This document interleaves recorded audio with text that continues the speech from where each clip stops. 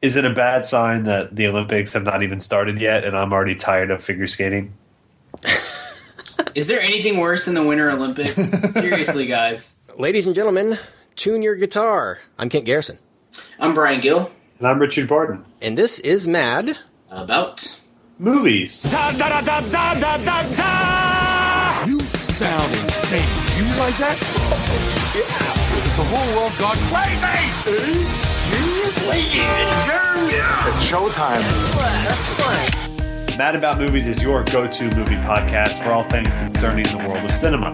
We discuss movie news, movie rumors, and those all-important movie rumblings, and then we break it on down for our chosen movie of the week. Make sure you stick around for the end of the show and check out our weekly recommends, and also check out our Twitter as well as Mad About Movies podcast. Brian, this week's chosen movie of the week is... This week we're going to be talking about the Coen brothers inside Llewyn Davis. If I had wings, I'd know where to stop. What'd you say you played? Folk songs. Folk songs. Solo act? No, I had a partner. Threw himself off the George Washington Bridge. George Washington Bridge? You throw yourself off the Brooklyn Bridge. Traditionally. George Washington Bridge. Who does that? Man, this is easily my most anticipated of the year movie. For sure.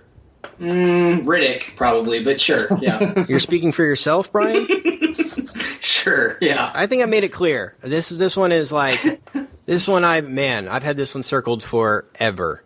And I can't believe it's the next year before I've gotten to see it. Yeah. And it's been crazy. Where did it rank on y'all's anticipation scale? Last, I think. Definitely higher than the host, and then, I don't know. Below Now You See Me, though. Yeah, no, I'm with you. I was anytime the Coen brothers are going to make a movie, I'm excited. So Yeah. Absolutely. And this will be... Especially Intolerable Cruelty. or the Lady Killers, yeah. Sure. This will be a fun one to talk about.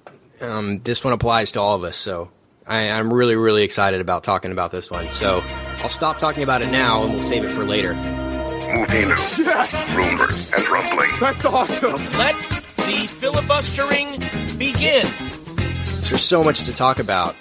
I can't decide where we should begin. Brian, I know you know this.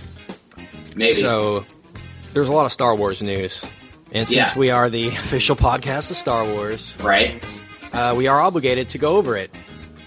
Brian, do you know what I'm talking about? I'm sure you do. I might, but go ahead and... Since you might, you obviously do.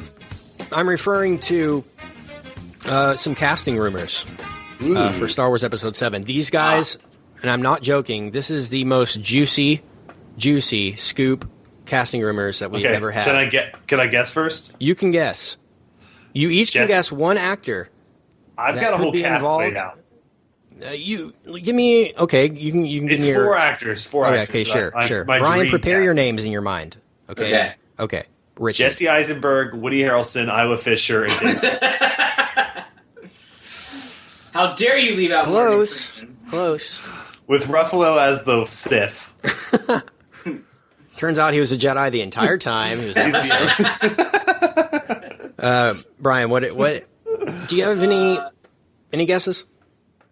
I think I may have seen a couple of these. I'm sure you have, yeah. So you sure have. I hope that it's Vin Diesel. This is close again. Paul Walker? Oh, close again, Richard. No, but he's in Jedi form, like Ghost Jedi. He's in a ghost form, but sure. he still has Converse or Vans on. Oh, so distasteful! I love it. It's right off the top. Rest in peace. But the names I want to mention, guys, this is exciting, and I can't really hold it in any longer. Michael Fassbender, possibly attached. Hugo Weaving, perhaps attached. Okay. And the most, I think, legit rumor is Jesse Palmer, I believe his name is. Plemons. There you go. Yeah. Jesse Plemons from Breaking... NFL player. And there you go. Jesse brother of Carson Palmer. Yeah, I was going to say, the former Bengals backup quarterback. Good for him. Yeah. No, Jesse Plemons from Breaking Bad. Yeah. Who is believed to be, in fact, cast, if not rumored. Yeah. Seemed like that one was pretty legit. I would go out on a limb and say that the other two are legit, too. Okay. I can totally see Abrams going for Fassbender in a Jedi role. Like, how awesome would that be? And I could totally see Hugo Weaving in a Imperial Sith role. It's just a perfect fit for my taste, and as far as my envision of the new Star Wars. So what's your opinion on that? Well, I heard that Abrams really wanted to bring the Battleship vibe to Taylor Kitsch is next. So. Yeah. No, I think that's fine. He's Texas's own, so we gotta, I don't know if I buy this Breaking Bad kid though. I gotta be honest. He's awesome. Friday Night Lights. Okay, yeah. Okay, I know his work. And Battleship. Yeah. Brian does like Battleship. I don't know if I do like Battleship. I've never I seen caught Battleship. I did catch it about a month ago. I don't know if we've talked about this, but we're about to right now. I caught it on HBO or something. Not the worst movie, but not good. Yeah, it's not a good movie. I don't think I would call it a good movie, but it was crazy enjoyable. Like, it has Liam Neeson. I mean, so you can do worse. And every time I've watched it, I've been like, okay, this is fun. It's stupid. But I'll never pay money to see it. I would never seek it out. Like, you can borrow my Blu-ray copy. That's fine. Cool. Wow. But we'll be talking about Peter Berg in a couple weeks. I can imagine talking about Mr. Berg. But go ahead. Sorry, Richard. No, I was going to actually ask to borrow it because I haven't seen Battleship. I want to. It seems like I would like it. It's fun. It's not a good movie, but it's very. I totally understand though, because everybody has guilty pleasures. Like, I like Transformers.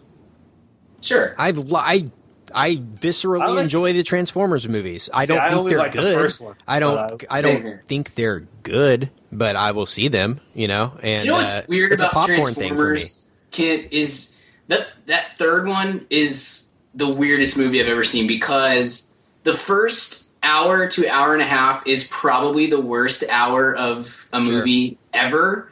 And then all of a sudden Michael Bay is like, all right, now that I'm done trying to prove that Shia LaBeouf is a legitimate actor, now we're just going to blow stuff up for 2 hours. And it's fun for those last 2 hours. Like, it's pretty solid.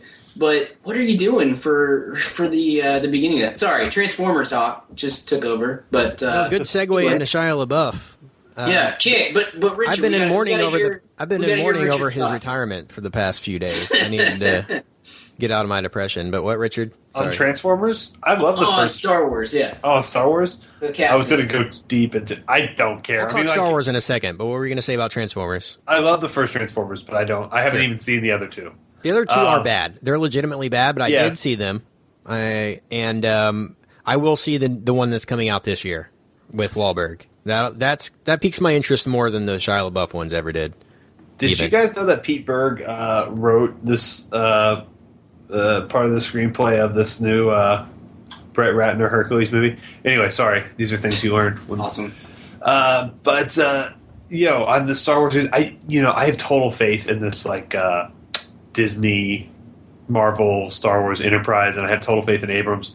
If you told me they were casting literally the cast of Now You See Me, I would be fine with it. So, yeah, sure. It's they're all good actors. Excited. That's a horrible example because they're all legitimately good actors. That's true. Okay, well, if you told me you were casting, the cast of Twilight or something, I would. There you go. I would have faith. Yeah, or faith. Or faith. Is when you add an I to it, it becomes faith.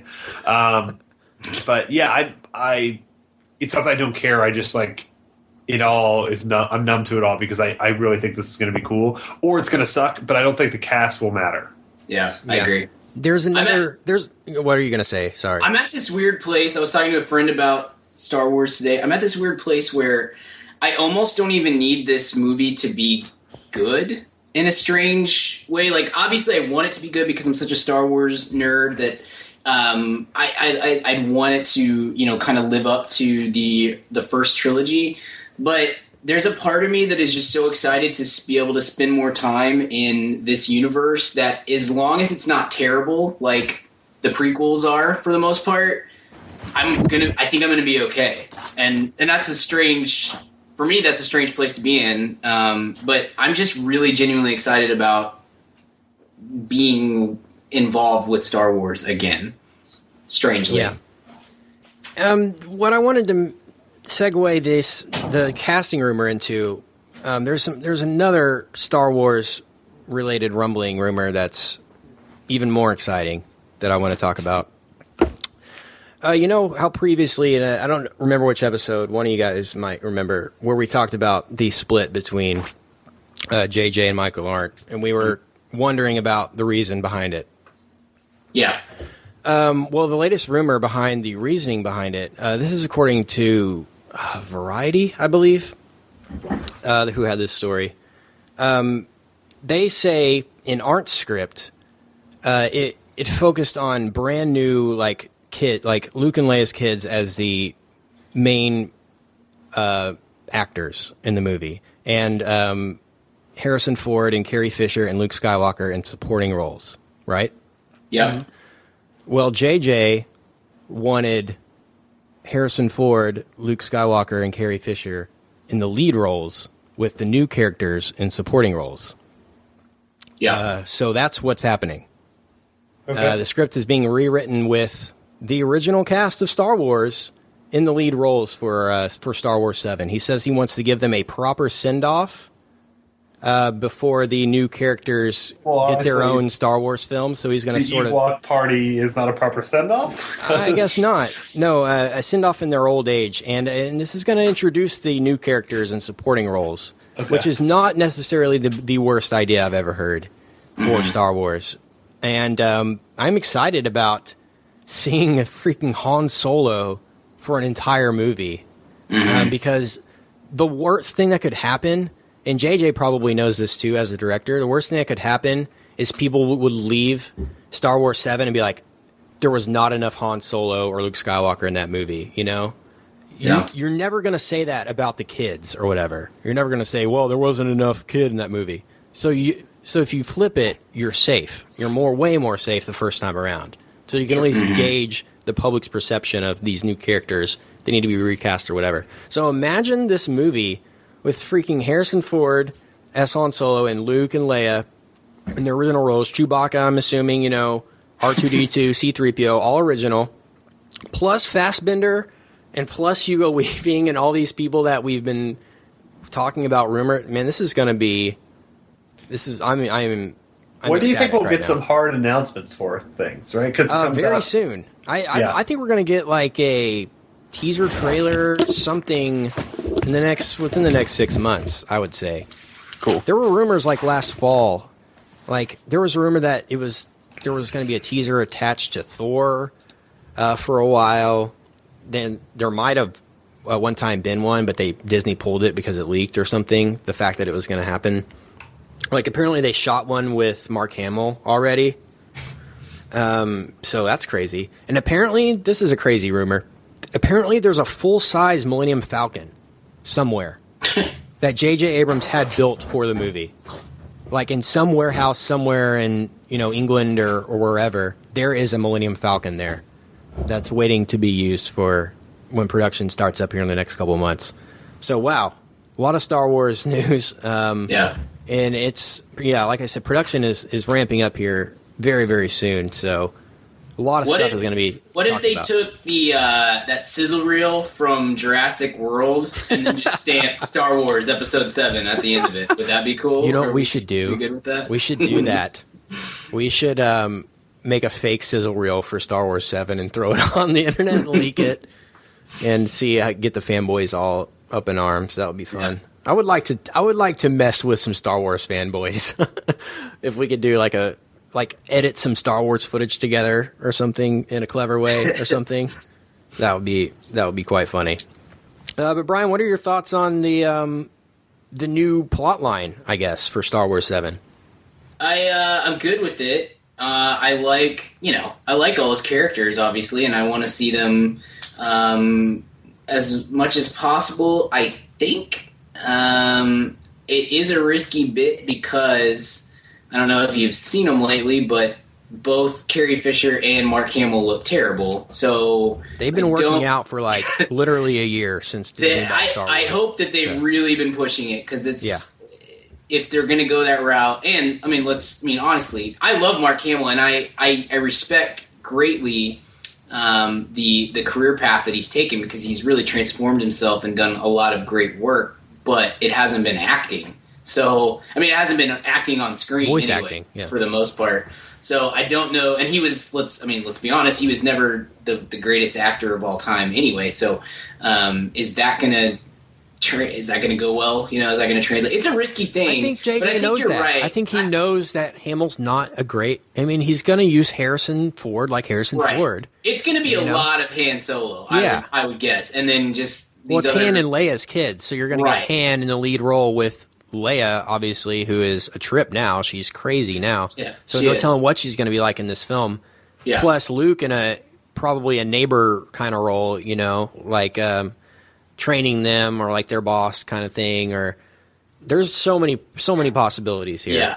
I think it is both the right move to make and a risky move because if you don't, asking these guys who haven't done much in the last however many years to carry a film if they get meaty roles could be dangerous. But I think that it's the right thing to do because I think it's the best way to transition to, for lack of a better term, to the new class of Jedi and whatever else. I think it's the right way to go. I definitely do think though that it could be a risky move. God, man, but I'm excited. We're going to get on this podcast in 2015, probably the morning or day after we see this movie. And if it sucks, guys, it's going to be the internet might explode. I'm just warning you. I like Star Wars. Yeah. I know, but you're not a junkie like no, and that's fine. I don't. You're better off for it. No, I wouldn't say that. I would certainly have my things. Sure. That Kurt Vonnegut biopic is going to be a big day for you. So, how dare you, Slaughterhouse? Richard, what is your favorite? Like Star Wars is my anything ever that comes out Star Wars, I'll probably see movies wise. What's like that for you? Yeah, you mentioned you're not like that with Transformers. You just mentioned. No, I don't know what franchise is like? Yeah, you're just all in from day one. Ever since you were little, Wow. See, if nothing comes to mind, there's got to be nothing, No, there really isn't. I was a weird... Yeah, no, there's nothing. No, sorry. Richard was a weird kid. So yeah, really weird. Star Wars might be the first real movie I ever saw in my life. That wasn't a cartoon. I can tell you that I distinctly remember seeing Star Wars for the first time. It wasn't the first movie I saw. That, of course, was 9.5 weeks, but had a weird... No, but I do remember getting the VHS of Star Wars and being super excited because I'd heard the hype from my older stepbrothers, and then watching it and being completely blown away. But as a kid, liking Return of the Jedi the most, which is weird. But I think that's normal for a 7 it's totally, absolutely. Return of the Jedi was my favorite movie for when I was a little kid. It was years. It was my favorite. A New Hope has become my favorite over time. Okay, and not Empire Strikes Back. I thought that was Brian is probably Empire. Star Wars is my favorite. Empire Strikes Back is the best one in my opinion. Okay. Mine's Attack of the Clones. Shut up. Get off this podcast. I really do. I love those movies, but I haven't seen them in a long time. I'm really trying to think of what my thing was as a kid. I really liked The King and I. All right. Big fan of Yul Brynner. Sounds weird, but I was really into old TV shows, like TV Land TV shows when I was young. Like I Love Lucy. I've seen every single episode of I Love Lucy. And Andy Griffith, like every old like sitcom, Leave It to Beaver. I've seen it all. Like I lived off those when I was younger. Like that was what I was. I was a TV nut much more than movie nut as a kid. Yeah. And then I transitioned in high school. It's kind of when I like discovered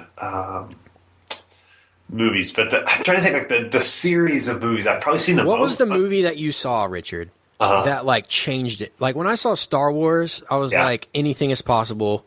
I want to be involved in the bigger picture of, you know, music, movies, you know, the media, like the big guys, you know, that's when my eyes were opened. Like what movie did you see that where it was like, now I get it. You know what I mean? Sure. I'm trying to think. Like I loved a lot of comic stuff because I was like really obsessed with comedy as a kid, and still am to a certain extent. So I think it would be like something awful, like The Mask or something. Is that like Ace Ventura or something? Yeah, maybe? It was something like that. And then Home Alone, maybe Rookie of the Year. Yeah, and I remember the movie that like really transitioned me. It was kind of later on. I was probably like a freshman in high school when I was like. Started noticing how things were shot and noticing like really quality dramatic acting and like letting it kind of wash over me. The DiCaprio movie, the Catch Me If You Can movie.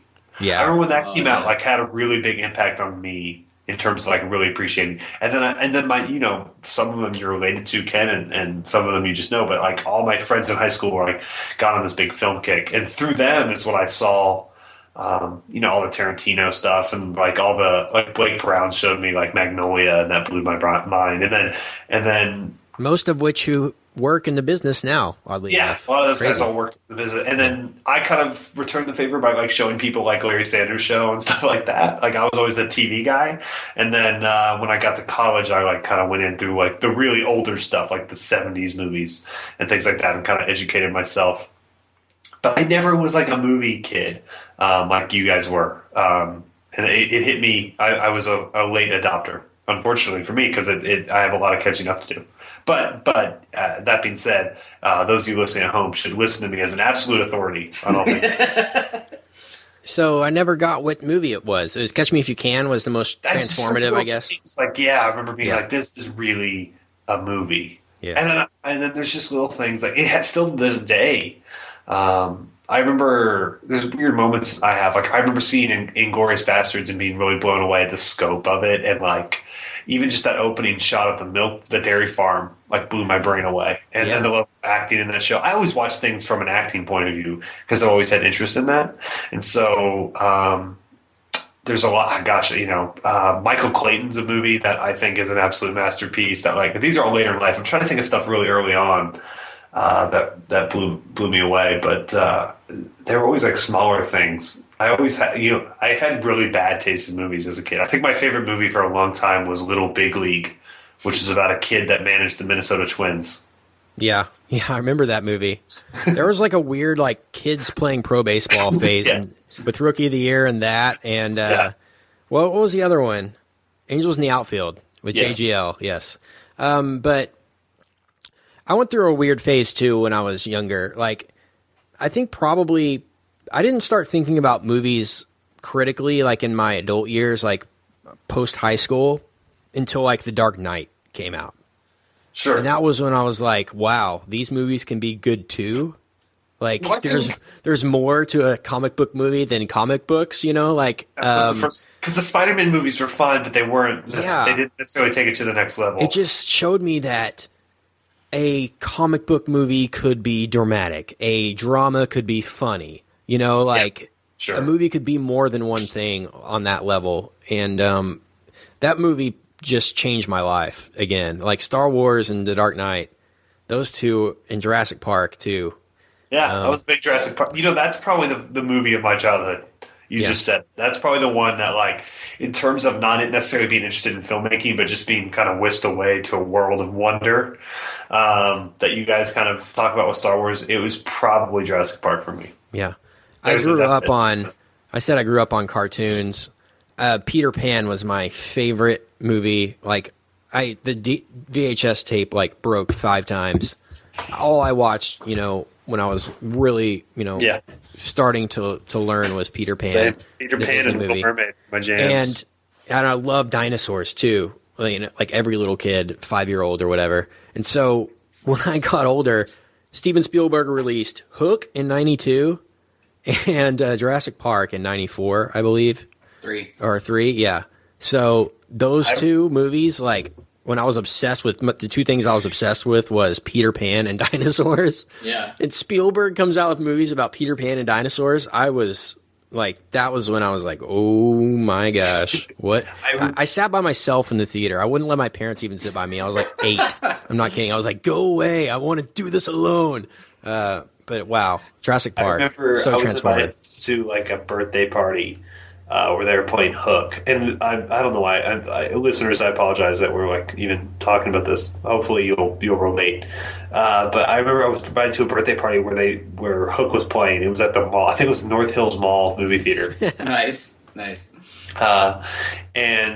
Which is not a nice area if you're not from this area. There you go. And now at Hooters. Yeah. But I remember I used to have this weird thing where I couldn't. If I went to a movie and it was already dark, it freaked me out. I had to have the lights go down while I was in there. Sure. Otherwise, treachery was afoot.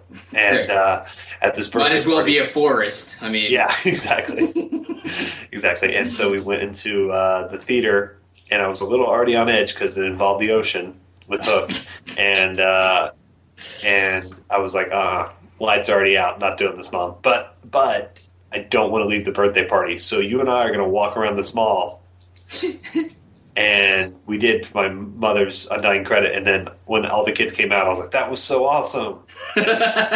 Pretended like I saw the movie. And Hook's a really long movie. Yeah. And so thanks, Mom, for that one. I appreciate it. I didn't lose face around my 6-year-old friends. Yeah. Transformative films, Brian? Any come to mind? Yeah, Star Wars. Non-adult titles, please.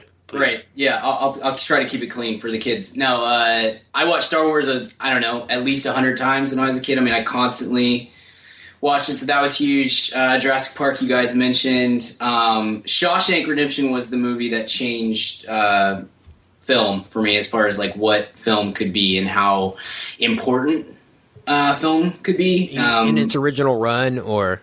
I saw it on a VHS tape, so probably that came out in 94, so probably sometime in 95. I've got a friend who my parents, we taped everything off of TV, right? So, but his parents would buy all the VHS tapes. I think they were in like Columbia House or something. Remember that stuff where you could order the membership or whatever. Anyway, they had. Yeah, so they always had great movies, and we watched Shawshank one night, and that was like, oh, okay, I was probably, if it was 95, I was 12 years old, so that was like a waking up moment of, I guess, this is you start to understand, like, the significance of movies. It's not always just to entertain. Sometimes it's to tell a very important story, and so that was a big deal. I mean, and honestly, the other thing that was a huge influence on me was Monty Python and the Holy Grail. We had a copy of that was, I'm sure, edited off of PBS or something, but I watched it from the probably like age 8 is when I watched it for the first time, and I bet I did not go a week without watching that for many years. Wow. I watched it constantly, and I think it hopefully had a great influence on understanding comedy, because there's a lot of Monty Python stuff that's really not funny, honestly, but when they were good, when they were on their game, they were doing stuff that really nobody else was doing at the time. So I think that opened me up to the comedy side of things for sure. Yeah. Guys, it is 2014, and this is the last thing we'll talk about before we talk about Inside Llewyn Davis. 20 years have passed since one of the greatest years in the history of cinema, 1994. So I just want to name off a few movies that are turning 20 this year. Yep. Some of these might surprise you. And this is all in 1 year. Yep. I just want to remind you that. All of these movies came out in 1994. The Lion King, Forrest Gump, True Lies, The Mask, Speed, The Flintstones movie, which American Treasure Gone Goodman, Dumb and Dumber, 4 Weddings and a Funeral, Interview with the Vampire, Clear and Present Danger, Pulp Fiction, Stargate, The Santa Claus, Maverick, Legends of the Fall, Beverly Hills Cop 3, Cabin Boy, Wow. Iron Will. Remember that? Yeah. Ace Ventura, Pet Detective, 1994. Blank Check. Remember Blank Check, guys? Wow. Yeah. Yeah, Blank Check. Wow. Major League 2, 1994. And that was all in the first 2 months of 94. I'm still going down. Wow. 3 Ninjas Kick Back. Pretty awesome. City Slickers 2, 94. City Slicker. Little Big League, Richard. That was 94. Angels in the Outfield was 94 too. Free Baby's Willy, Day probably. Out. Free Willy, maybe? Is that 94? I don't think so. I think Free Willy was a 93. Remember North, the Rob Reiner movie? Yeah, with Elijah Wood. Terrible. Yeah. And Jason Alexander, yeah. Airheads, 94, guys. Wow. The Little Rascals, 94. Blank Man, Oh, 1994, guys. underrated American classic with Dag and the best Wayne's brother, Damon. Camp Nowhere with Christopher Lloyd. Remember I that? don't even know what that is. My wife is obsessed with that movie. Really? Yeah, we have a copy of it on DVD, seriously. Weird. Natural Yeah. Born Killers with American Treasure Woody Harrelson, Yeah. 1994. Milk Money, Melanie Griffith. Remember that movie? Nope. The Next Karate Kid, 94. Wow. Was that the one with Hilary Swank? I don't know. Yep. Yes, it was. Hilary Swank. Wow. How did you... I haven't seen that. It's weird when Mr. Miyagi pulls the plug on her at the end. That is weird. It's kind of crazy. Didn't see that coming. Three people got that joke. I got it. I gotcha. Strong. Quiz Show, 94. Great movie. Oh, yeah. Yeah, Yeah, Quiz that's a great. good movie. Very underrated. It was nominated that year, but it got quite overshadowed. If you can already tell. The Scout. Remember that movie? Oh, yeah. Albert Brooks. What's his name? Steve Nebraska. Brendan Perfect Fraser? game. Yeah. Yeah. Have y'all ever seen that movie? Yeah. Yeah. It's terrible, but yeah. Ed Wood, 94. Well, Johnny anytime Depp. Brendan Fraser is a pitcher. Remember The River Wild with Kevin Bacon, Yeah. Meryl Streep? That was 94. She got nominated for an Oscar, right? I'm just kidding. I'm sure she did. I think so. Little Giants, 94. And strong year for kids movies. Yeah. It was. And we were all kids. I guess, Brian, you were like 31 at the Little- time, right? I was This- already, yeah. Miracle on 34th Street came out that year. Junior with Arnold Schwarzenegger and Danny DeVito, 94. Wow. The Page Master, Oh, yeah. great film. Sure. IQ with Walter Matthau. Remember that one? Meg Ryan. When he's Watch that. Einstein. Watch that on an airplane. Yeah, sure. Street Fighter with Van Damme, 94, guys. And Raul Julia in his last Like role. Yeah. Do you think he's proud of that? That's his last movie. He couldn't have died right after Adam's Family Values or something. And the last one I'll mention is What was Raul Julia? Like, what race was he? nobody knows. That's the mystery. I'm looking that up now. They didn't tell anyone just so we would talk about it. Oh, he's Puerto Rican? That was low on my list. Yeah. I would not have gone Puerto Rican. Richie Rich, 94, guys, as well. Yeah. And- it's probably important Macaulay Culkin piece. And D2, The Mighty Ducks. And the aforementioned Shawshank Redemption. Yes. Greatest movie of all time by my vote. Yep. Absolutely. Yep. But hey, Forrest Gump's awesome. So yeah, it should totally have won Best Picture that year. Yeah. Oh, wait. Totally. And Godzilla versus Space Godzilla. That was only in Japan. Would you be okay if Pulp Fiction had won, Brian? Yes. Or Yes. what Sure. about Lion King? Yes. Okay. Just I'm not. with you on that. I agree. I'm Just not not a Forrest not a Gump. Forrest Gump person either, so. Yeah. Brian hates Forrest Gump. I do. I'm not a huge fan either. I felt I like wouldn't Walter hate it Mitty near was as trying much to be if it Forrest hadn't- Gump. I wouldn't hate it near as much if it hadn't won Best Picture in the year in which, obviously, as we just said, is a great year, and for me, is the greatest movie of all time came out. So, Yeah. No, I agree. I agree with that. It was a strong year for sure. A crazy, crazy, crazy year in '94. All those movies, guys, are turning 20 this year. Incredible. Great. If we get a year in 2014 like that, wow, I don't think it'll happen, but incredible that's all happened in 12 months. Yeah. Hey, but in 20 years, we could be sitting here talking about I, Frankenstein. So yes, that's true. That is true. I think 2013 will be a year we look back at, though. We're like, yeah, 2013 was awesome. Great. Yeah. Yeah, 2013, it was awesome. Hey, ma'am, fam, question for you. Do you own a small business, or are you a boss? Are you looking to hire awesome people, but you just can't find somebody to fill that role? Well, let me tell you about ZipRecruiter.com.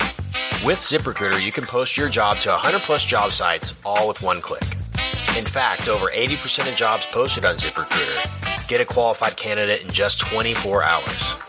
Find out today why ZipRecruiter has been used by businesses of all sizes to find the most qualified job candidates with immediate results. That's why ZipRecruiter is different. Unlike other job sites, ZipRecruiter doesn't depend on candidates finding you.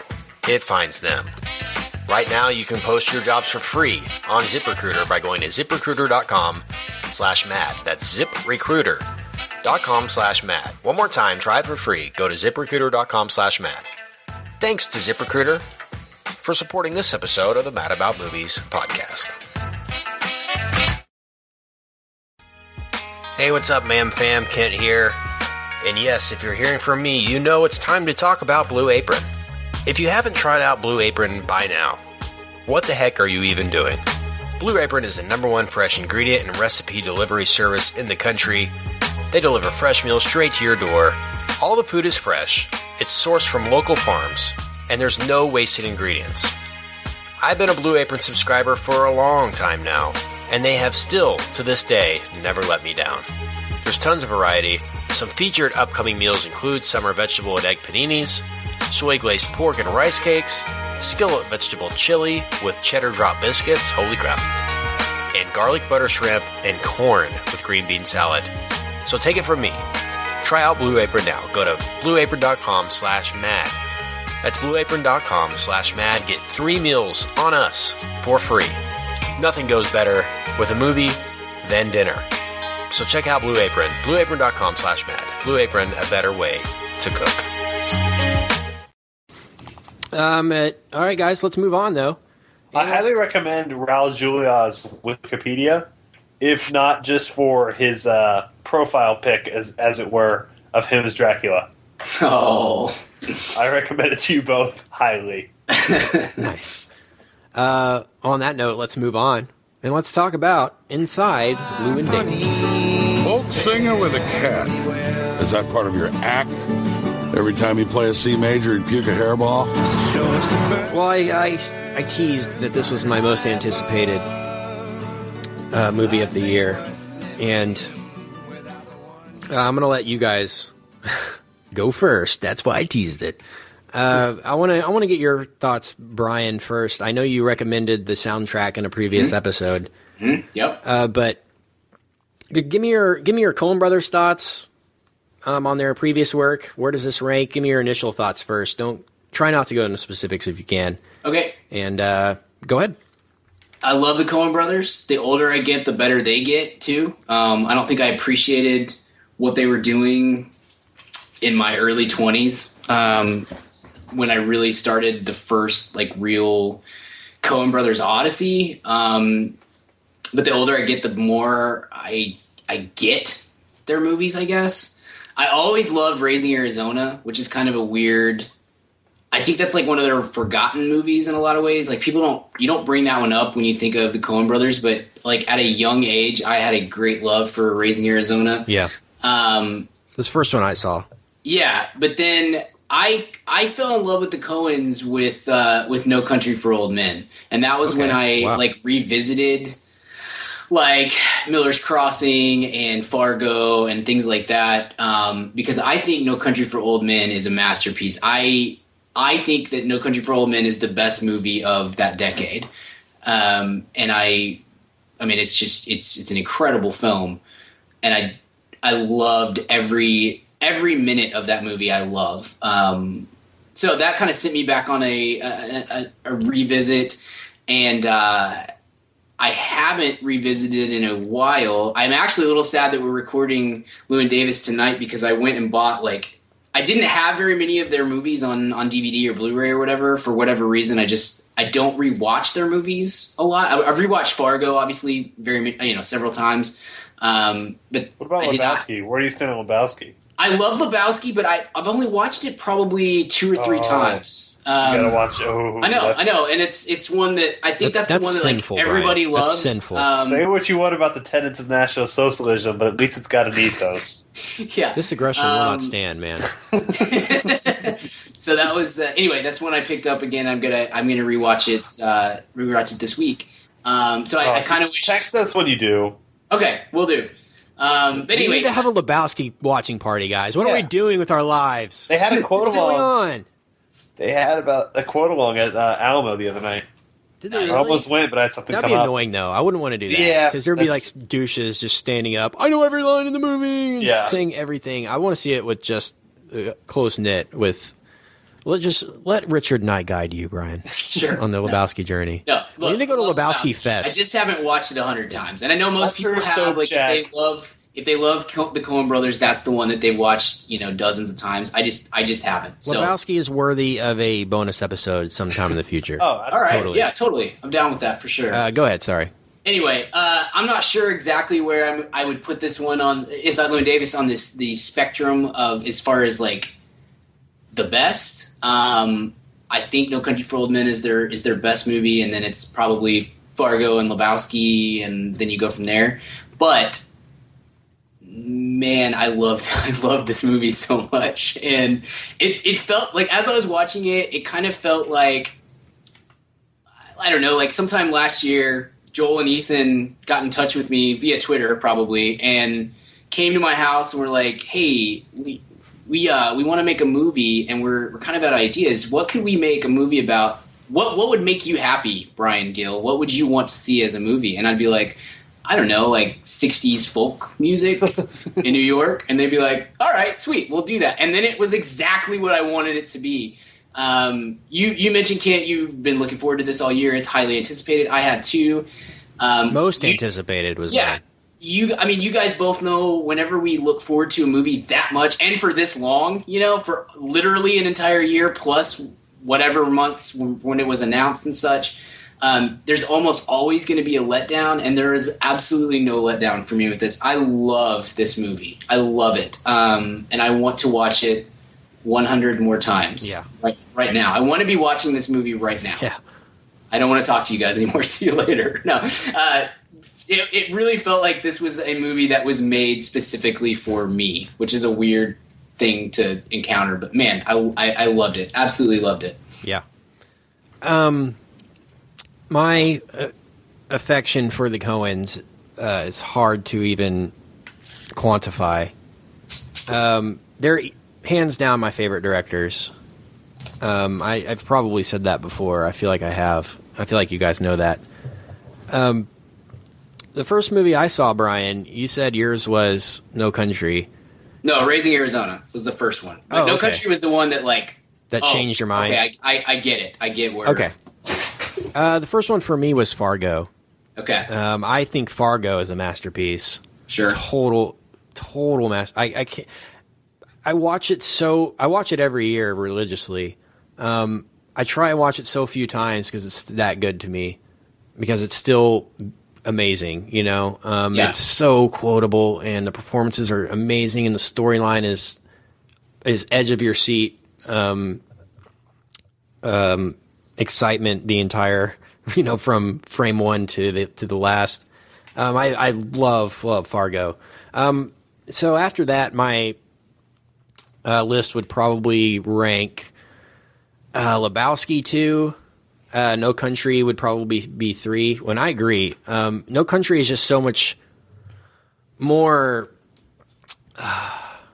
serious. I hate to say serious because all of their movies are somewhat serious, but so much more like, okay, we're going to try to make a great film this time. An Oscar, hands down Oscar winner, and they did, and it won that year, beating out, There'll Be Blood, which is still a debate, but I I think No Country for Old Men is a masterpiece. I think I texted you guys. We talked a little bit about this movie via text, and I said that the Coens, 95% of their movies, I mean, all of their movies are good, but 95% are masterpieces. Like, you could name The Lady Killers and Intolerable Cruelty and be like, yeah, that one was fine. You know, A Serious Man, okay, that one was good, but it's not like up to the caliber of a lot of their other work. And I actually Garfield like Blood Simple also. a lot. And what? Garfield also wasn't as great. Garfield. The reverse Garfield. I love that. That was a great joke. Yeah, I can't remember the joke, but that was funny. But I actually like Blood Simple a lot, their first movie. And I've grown to like Burn After Reading, too, which doesn't get a lot of play. That one's grows with age with me. I think Oh Brother, Where Art Thou is incredible film, too. I always, for some reason, forget it, even though I love it. I always forget. I don't ever put it with the other Coen Brothers movies for some reason. But and a lot of people don't, and that's why I need to mention it, because it's in its own category, really. It's very good, and it's hard to compare with this one because they're similar in a lot of ways, which we'll talk about. But man, Inside Llewyn Davis was my most anticipated. Brian, you said this is exactly what you would want a movie about. Yeah, like, dude, I lived this. Like this. Sure. This movie is my life, to a T almost. I live by myself. I have a cat and a guitar and a stack of records. Like, that's my life. So, wow, this movie made me pretty emotional in a lot of ways. I love the Coens, man. This movie is gorgeous. The tone, the cinematographer, which wasn't Roger Deakins, who does most of their films. He was doing Skyfall at the time when this was shot. But man, this movie looked incredible. I felt the cigarette smoke on me in the theater, you know? Like, I was smelling my jacket when I left. Like, are you sure that somebody wasn't smoking in the theater while I was watching it? Because it just felt so real, sitting in the theater and watching the guys perform these songs. But those are my initial impressions. I really like this movie a lot, and I'll talk about specifics, but I want to hear what Richard has to say before I go any further. So, yeah, I've lived alone with a cat in certain times of my life. Rest in peace, Corky. But I grew up. My stepfather was a folk musician in the '60s in this time, and I grew up with all this music. And I learned how to play guitar by playing folk music.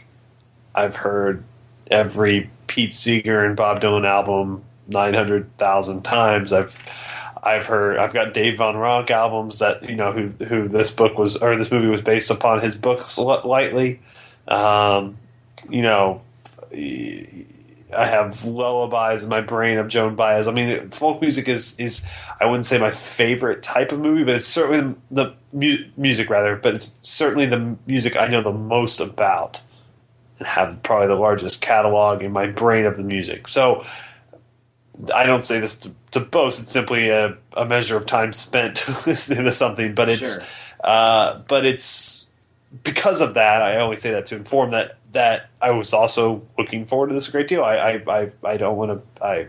Is there an echo on this podcast? Right. I was looking forward to this quite a bit, and the Coens are great. Lebowski's one of, if not my favorite movie ever. Yeah, give us your list. Lebowski's definitely one. I think that's like number one. Wow. Yeah, it's one, and it's probably my top 3 ever. Okay. Fargo is in my top 3 ever for sure. Yeah. So here we go. It would go that one. I'm just sorry. I'm kind of. A Brother Where Art Thou might be 2. No Country. No. Barton No Country Fink. Did we ever see that? Yeah, I love Barton Fink. I love that. No Country. That never gets mentioned either. But yeah, it's really good. No Country for Old Men is 2. Oh Brother Where Art Thou 3, and then. That's probably. It is a ghost, but I mean the rest are all kind of tied for 4th. Did you guys see A Serious Man? Yeah, I did. I liked A Serious Man a lot. Yeah, I consider myself. I have family that has come from Ireland through Canada into Minnesota and Pennsylvania. This is my family. But however, I consider myself an honorary Jewish person because of all I just like Jewish culture, and everything I like tends to lean Judaic. And so Serious Man really related to it. I felt like it was made specifically for me as a, Goyim Jew. Yeah. No, but I mean it seriously. Like I think a lot of people didn't relate to that movie for some reason. I have this like affinity for Jewish culture, and it made me like the movie a lot. That I don't think most people care about, other than me. But I love that movie. I think it's really good. I think it's really who's the leading man in that? He's really good. Michael Stuhlbarg. Yeah, I love that guy. Yeah. That guy's unbelievable in that movie. He's a very talented actor. Richard, have you? I feel like we've talked about this before. This is total tangent. Sorry. Sure. Have you seen Hugo, the Scorsese? No. One that made. No, I haven't. Okay, Stuhlbarg has he's only in the movie for 5 minutes, and it was the best fight. And I love that movie. I think it's a very good movie. I really want to see it. And it's just really that made me think of that. But so good, cool. So good. I'll check it out. He was in Blue Jasmine this year too. Yeah, he was. And was very good in that. Lincoln last year, and Men in Black 3 had a great role in that too. He's done good work. Very good. And I want to mention True Grit too, which was 2010. I thought it was a strong movie. I don't think it's it might edge out my top 5 Coens. But since I had read the novel beforehand, which I rarely do, I didn't like it as much as I wanted to because of that fact, probably alone. Sure. But it's a great movie. But coming off of a series, I mean, No Country for Old Men, the next real thing you do of that nature was True Grit. I thought Jeff Bridges was easily the best part of that movie. Mm-hmm. But their next movie, it's filming right now, is directed by Angelina Jolie, called Unbroken. Yeah, which is coming out this Christmas. That could be interesting. It's a World War II movie about do we know why they didn't direct it? Was it because of Llewyn Davis, or no? It was Angelina's project. She had acquired the rights. She had read the book and was like, I am directing this movie if it's the last thing I do. She felt called to do it or whatever. And the original script didn't work out, so she hired the Coen brothers to do it for her. Okay, which means it's going to be probably be a really dang good script. It's got Garrett Hedlund and some other newcomers in it. Which is weird to me because I always thought Garrett Hedlund looks so much like a young Brad Pitt. And obviously he played the little cousin or whatever in Troy. It's about an Olympian who gets captured by the Japanese during World War II. So that's the movie. Brad better look out. She might be upgrading, go with the newer model. Yeah, absolutely. But their next movie of their own, they have talked about. I don't know if you guys have heard. It's called Hail Caesar. And it's a comedy about silent movies or something, right? It's about somebody trying to make a movie about the Caesar story. I think George Clooney is attached. Yeah, maybe he was attached for a long time, but I don't know if he's still is. I'm going to look it up. It's a third. Yeah, I'm reading about it right now. It's the third installment in what they call their Numbskull trilogy, which is Oh Brother, We're Out There on Intolerable Cruelty. Okay. So they're all with Clooney, and they feature him as sort of a silly idiot. Okay, sure. So Hail Caesar, look for that, I guess, in the next 2 years, I would say. They'll probably film that later this year when they finish the script. But that's exciting. But let's talk more about Llewyn Davis. Enough about Coens in general. The music in this movie, it's crazy that, this movie was up against Wolf of Wall Street and all American Hustle and the like in the comedy musical category. I mean, this is a straight musical. This is in a category of its own this year. They should have given this movie its own award because, doing a serious movie but also a fun musical is probably a pretty difficult thing to do. Like Les Mis. Sure. Yeah. Just kidding. No, you're right. Not a funny movie at all. No, even though it was Best Picture nominated, I didn't feel it was when Russell Crowe sang it was as funny. Serious. I didn't take it seriously. I mean, come on, it's like a play. But and this it just felt so real to me. This character that they created, Llewyn Davis, in his music and his life. The opening scene was amazing at the Gaslight, where it's just Lewin singing alone, pretty much in black and white. Very, very little saturation in the color in this whole film, which I really enjoyed. But the thing I liked about the songs, which we'll talk about specifically which songs we loved in a second, but I liked that they gave us the full-length songs. They performed them, and like you got to hear the songs from beginning to end. Like that makes such a big difference to me in a movie. In a movie like, say, Crazy Heart, for example, which the same writer wrote a lot of the songs for this one, T-Bone Burnett. He's just a great songwriter. But a lot of the songs in Crazy Heart, I mean, they only give you half the songs, or like he'll start playing, and you'll really start getting into the jam, and they'll cut it, and they'll go to a different scene. And I always hated that about Crazy Heart, even though I think the music in Crazy Heart is, I still listen to that music. And that music is incredible. And I Don't Know is a great song. Falling and Flying, like, oh my gosh, like that's, I would listen to that if Lord Georgia Line released it. But it's challenge accepted. Challenge accepted. They probably will. Yeah, they probably listen to this show featuring Juvenile. But it's the music. I can't say enough about how great the music is in this movie. It leaves off literally right where "Oh Brother, Where Art Thou" left. I mean, it starts right where "Oh Brother, Where Art Thou" left off as far as the music. It fits right in there. The songs are just as catchy and good. The fact that U2 won Best Original Song and Please Mr. Kennedy didn't is, at the Golden Globes, is offensive to me. I think Please Mr. Kennedy scene with Justin Timberlake and, what's his name? Adam Driver. Adam Driver. I was going to say Zach Levi. Adam Driver was so classic. You will see that scene in 50 years.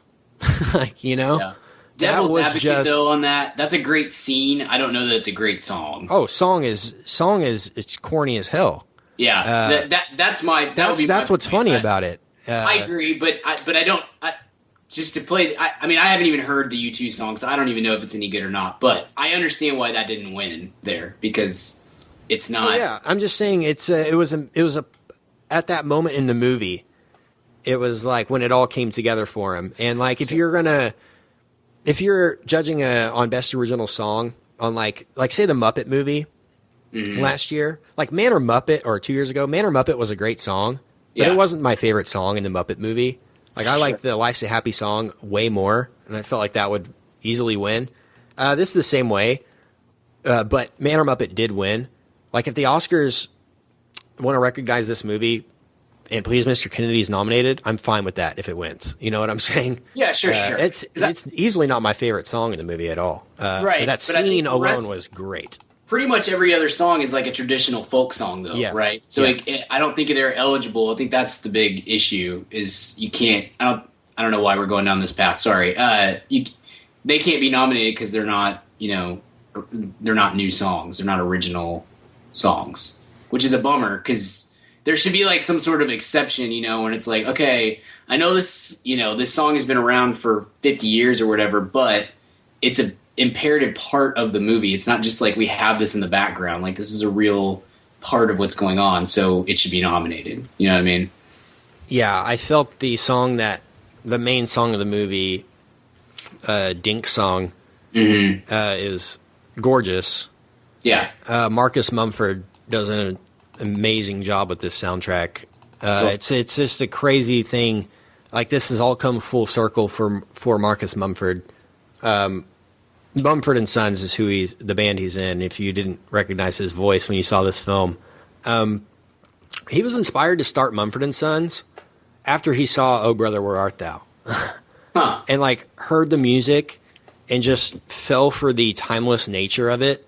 Yeah, and really wanted to bring that back. I mean, not really bring it back, but just really wanted the public to embrace it more. And he said he wanted to write songs that felt necessary. That's the word that he used that stuck out to me when with his Mumford music. Like every song that Mumford picks, like they write probably 80 songs, and the ones that they pick, they feel necessary. Like the world wouldn't be the same without them. Like you can argue about their music all day, but that's how they feel about it. But coming full circle here, like the fact that he's writing the music for a Coen Brothers film about folk music, you know, and that he's inspired by their movie to start a band in the first place, and the fact that he's married to Carey Mulligan, who is in this film, is also mind blowing too. So it's just crazy involvement from him. But I heard the guy from the Avett Brothers tried out for the lead role of Llewyn Davis, which could have been interesting. And they also helped out with the soundtrack. The Punch Brothers did too as well. So the soundtrack's great. Everyone knows that. Let's talk about the performances. Sure. Oscar Isaac, what did you guys think of him? Brian? He's magnificent. I've seen him in so few things. The only thing I could really think of is I know he's in the Bourne Legacy, just kind of a bit part, and he's in Drive. He's really good in Drive, but it's with Carey Mulligan. He's got a very small part in that. I think you mentioned the guy from the Avett Brothers tried out, and I'm sure there were plenty of guys that were trying to get this role because it's the Coens and it's the lead role and all that sort of thing. I can't think of anybody that I would want to replace him in this role. Like, he is so good, and he is so and it's easier because we don't know him from so many things. So I think that was a good call by the Coens not to try to put, I don't know, like Jeff Bridges is not really a great example, but that sort, somebody that we know, to put him into this role probably would have been a bad idea, but it's so easy. He makes it so easy, Oscar Isaac does, to see him as Llewyn Davis, not as an actor portraying the character. I thought he was outstanding, and the rest of this cast is great too. And in classic Coen fashion, all these guys that show up for smaller roles, from Carey Mulligan to Justin Timberlake on down to American Treasure John Goodman and Garrett Hedlund, who is awesome. All of them lines, and fantastic. I mean, just I was like, so this good. guy's like James Dean. What's going on?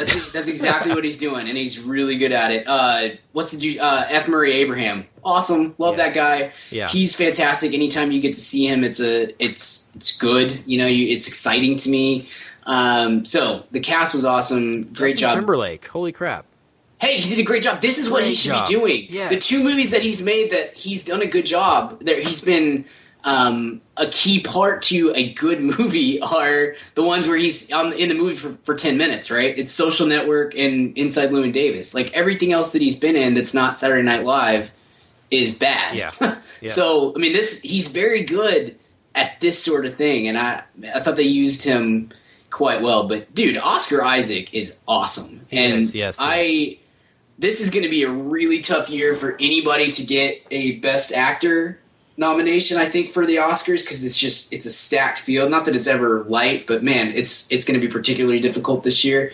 He 100% deserves it, and he. Sorry, I have to pause. I'm watching In Time right now with Timberlake. I'm being swept away. What were you saying? I had to pause it. It's okay. Oh man, no, he. I don't know that's going to happen, but he absolutely should get consideration as the Best Actor of the year. I mean, he was. Yeah, he makes the movie, and he's fantastic, fantastic. You're probably right. I don't think he will get a nomination. I don't see he'd be the odd one out here. There's a lot of people vying for those 5 spots, so I don't think it's going to happen for him. And depending on what the list is, I don't know that we're going to be able to put up much of a fight, because it's just there's so many guys that are deserving.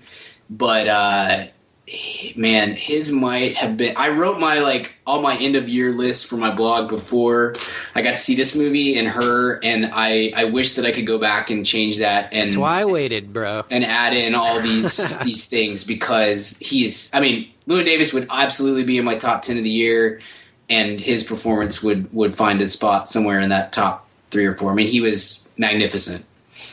Yeah, Max Casella as Poppy, the owner of the Gaslight. Yeah. Always a good little character actor. Good to see him. He was in Blue Jasmine as well this year, and was good in that. He's the kid from Doogie Howser. Doogie Howser, yeah. Exactly. But he was cool. Supporting cast was great in this movie. I know we've probably said that. John Goodman, always good to see American Treasure John Goodman in good Coen Brothers work. You can't complain there. Would have liked more John Goodman. I mean, I would have liked to see John Goodman play some music. That would have been awesome.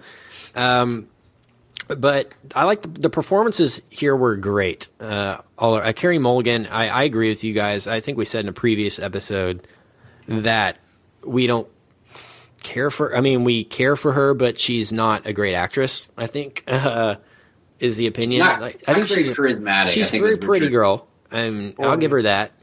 But she's, I don't see a lot of great work coming from her that justifies a lot of the work she gets. Does that make sense? I don't know. Yeah, I think she's very talented in sort of more demure roles. But when she's actually, did you see An Education? I did, and I love her. She was great in that. But ever since then, it's like she just doesn't talk much, and like her American accent just needs a lot of work, I think. Yeah. That really held her back in a lot of the stuff she's done. But enough about enough about Carey Mulligan's other work. Let's talk about specifically this movie. Adam Driver blew my mind when he did the. You don't like the Please Mr. Kennedy when he was doing the space outer space. I was laughing so hard. He's so great on girls. Like he's just. Where did this guy come from? They probably just found him randomly in New York one day or something. Yeah. Lena Dunham probably found him. What a random dude this guy is, though. Did you guys see Frances Ha? Yeah, I did, actually. I just saw it. It was the 2012 movie, but it came out this year, I believe. Yeah, Noah Baumbach.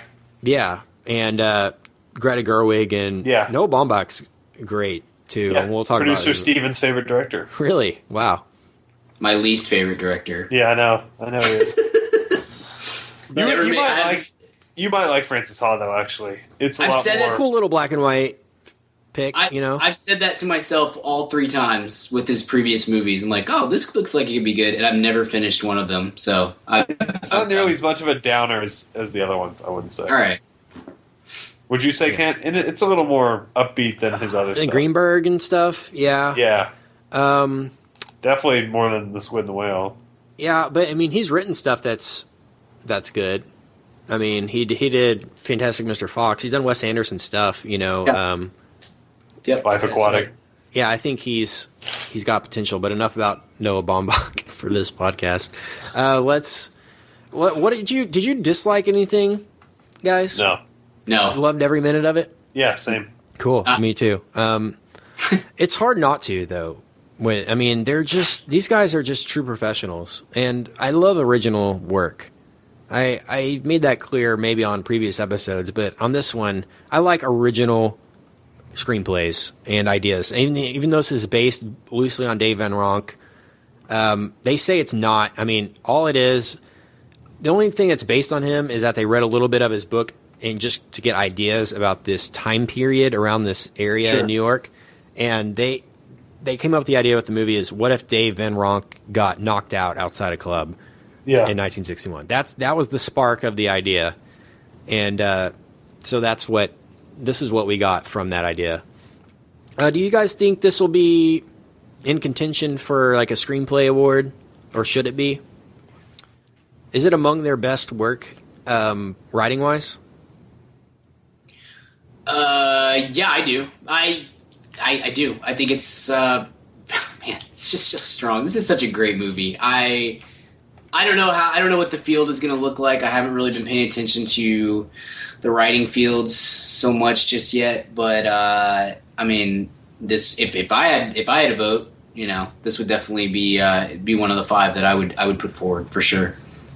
Yeah, me too. I hate every time they make a movie I have to go reevaluate my entire Coen thoughts, because it just throws me for a loop every time a new one comes out. I'm like, oh, this might be the best. Same with Wes Anderson too. Yeah, every movie he comes out with is like, oh, this is the best thing he's done. But man, I'm looking forward to Hail Caesar a lot. Anything else you guys want to mention about Llewyn Davis? I know there's a lot. I could talk another hour about this movie, and we'll talk a little bit more about it in our best of the year episode in next week. Yeah. So look forward to that. But any overarching thoughts that you just guys need to get out about this movie before we move on?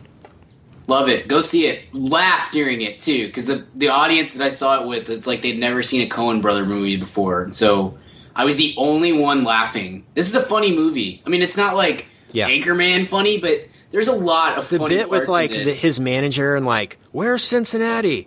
It's over there. I can't find it. Like they're a little back and forth like that the Coens always throw in. It's so Fantastic.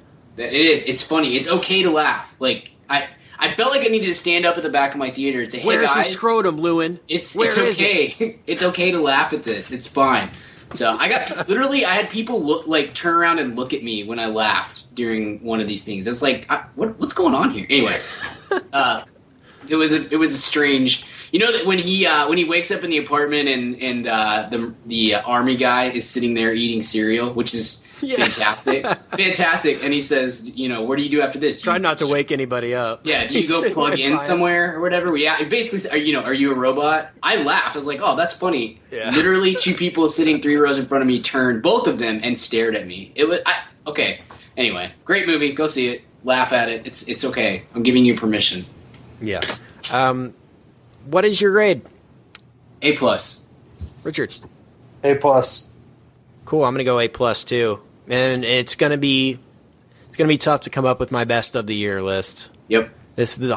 I'm literally gonna have to think about it for a week because it's gonna be forever etched in stone in this podcast. So gotta make it good. But all right, guys.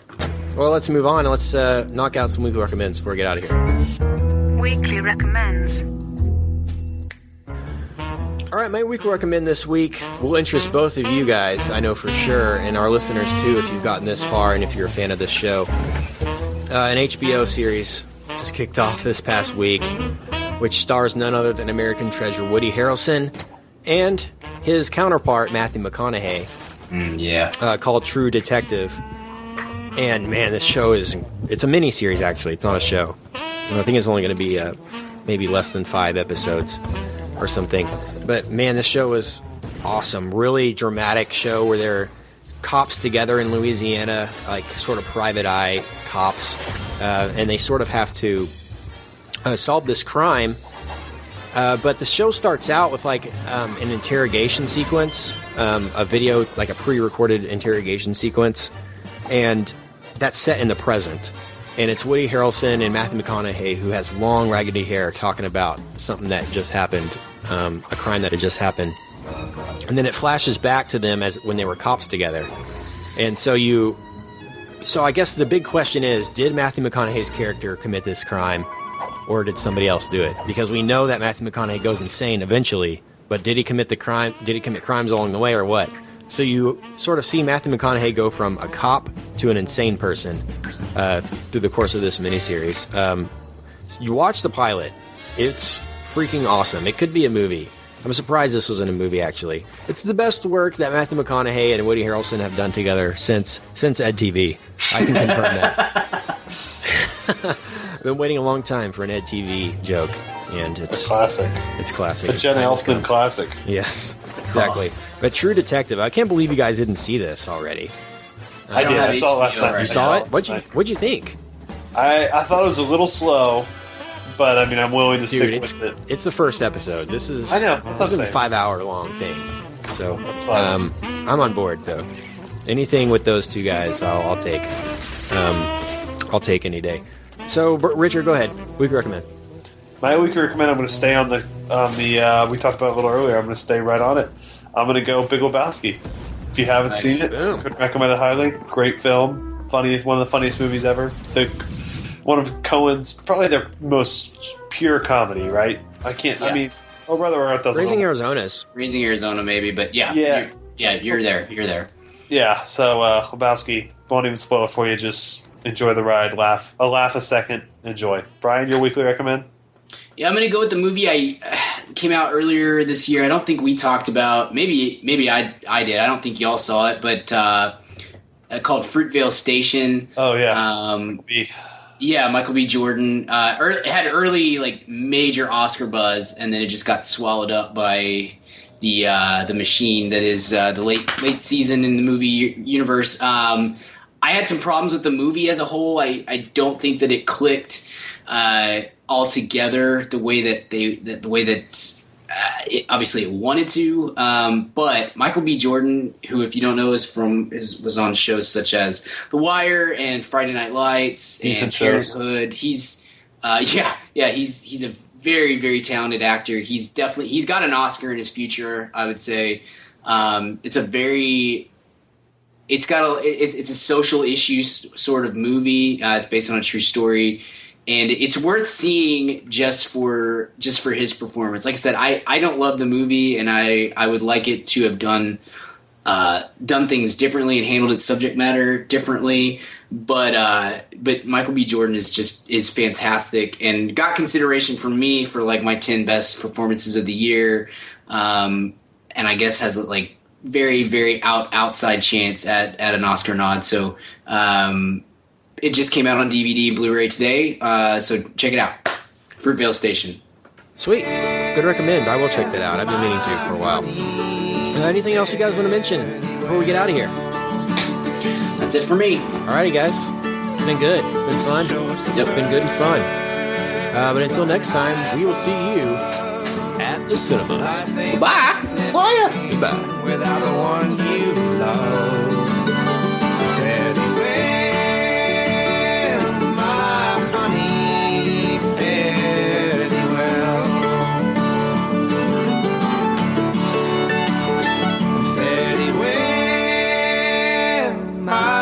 Honey, fare thee well.